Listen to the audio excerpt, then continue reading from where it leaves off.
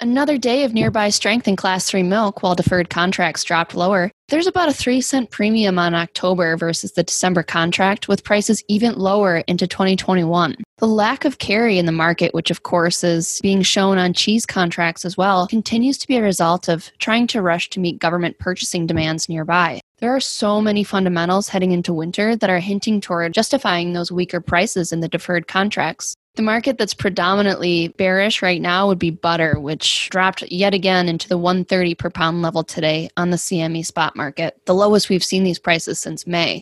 We are seeing renewed lockdowns in big cities around the world. Outdoor dining options will soon dwindle. And honestly, we have no idea what's next for the Farmer to Family Food Box program, but as of right now, purchases are not going to be extended beyond October. One positive thing we can discuss today, though, are those really solid export figures for August moving out of the U.S. into the world market. Lucas, fill us in on some key takeaways within that data. There is certainly some good news here after a bit of a bearish opening from you, Alyssa. We did get those August numbers this week, particular strength on a few different markets, including the key markets of cheese, non-fat dry milk, and dry whey and WPC figures. It was just shy of the all-time August record high exports on a total basis, that record back in 2018.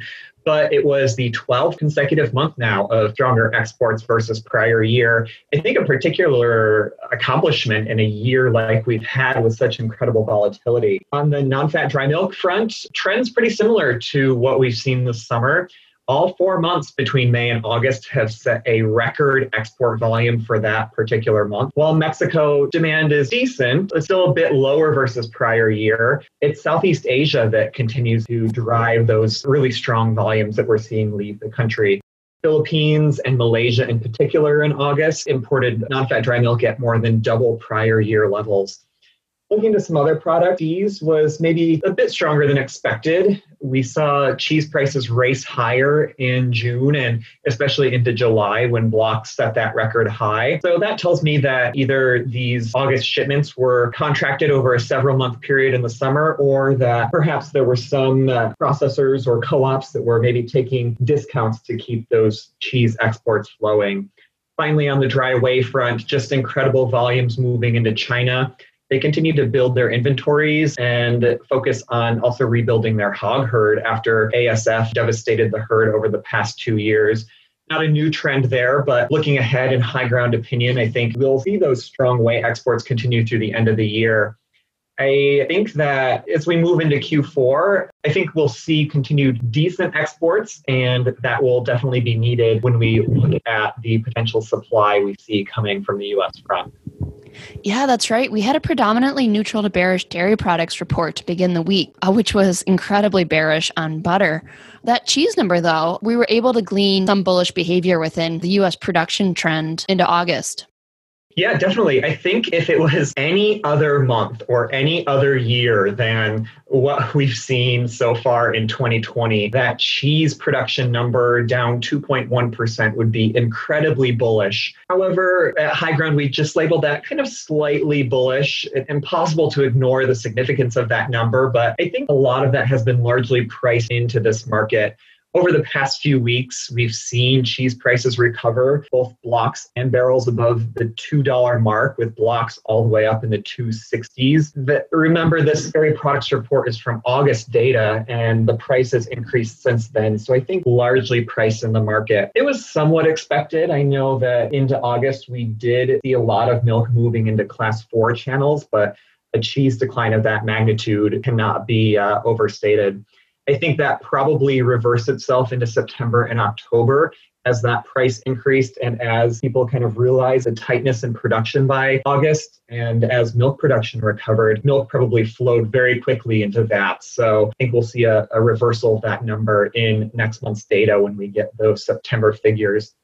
Looking at other highlights of the dairy products report, you did mention butter, incredibly bearish, just yet another month of extremely strong production. certainly no shortage of product there between the high production and also high stocks that we have in the country. And that's pushing the price lower, like you mentioned, lowest prices since May into today as we speak on Thursday, the 8th. And then finally, non-fat dry milk and skim milk powder up on a combined basis, reflecting that strong milk moving into class 4 overall. I think a key takeaway on non-fat, though, is that stocks declined in August. We're now back to the lowest monthly volume of any month since December 2019. So that's opposite the record high stocks that we saw in April. A significant drawdown here in the past few months, kind of tightening up that market. We've seen that reflected on prices. Solidly, I think, supported above the 110 mark, maybe a little bit of profit taking here in the past few days as we drop down from, I think, 114. But overall, decently supported and strong demand expected through the end of the year to support that non-fat dry milk price moving into Q4. Thank you so much, Lucas. As always, I think we have to just mention on Tuesday that incredibly strong global dairy trade auction event. Average winning price up 2.2%. A lot of that strength was in the form of fat, which we discussed in our podcast last week. The fact that Fonterra removed so much fat from offer volumes really pushed markets in hydrous milk fat and butter markets higher. Ultimately, something that we had anticipated when it comes to skim milk powder. The overall index was down, but there was incredible strength on C1, which tells us that buyers are still purchasing hand to mouth, and then further strength on whole milk powder with all contracts settling above 3,000 per metric ton for the first time since July. So even with China on holiday, saw some solid results out for that, which is positive for global markets. Hey, we've got a surprise for our listeners tomorrow. We're going to be releasing a bonus episode for dairy producers going over the Dairy Revenue Protection Tool and how or why producers should be utilizing that. Have a great day, everyone. Cheers. Be sure to subscribe so that you never miss an episode. And if you're interested in receiving more information, as well as our analysis, please visit highgrounddairy.com to request a free 30-day trial today. Futures and options trading involves substantial risk and is not suitable for all investors.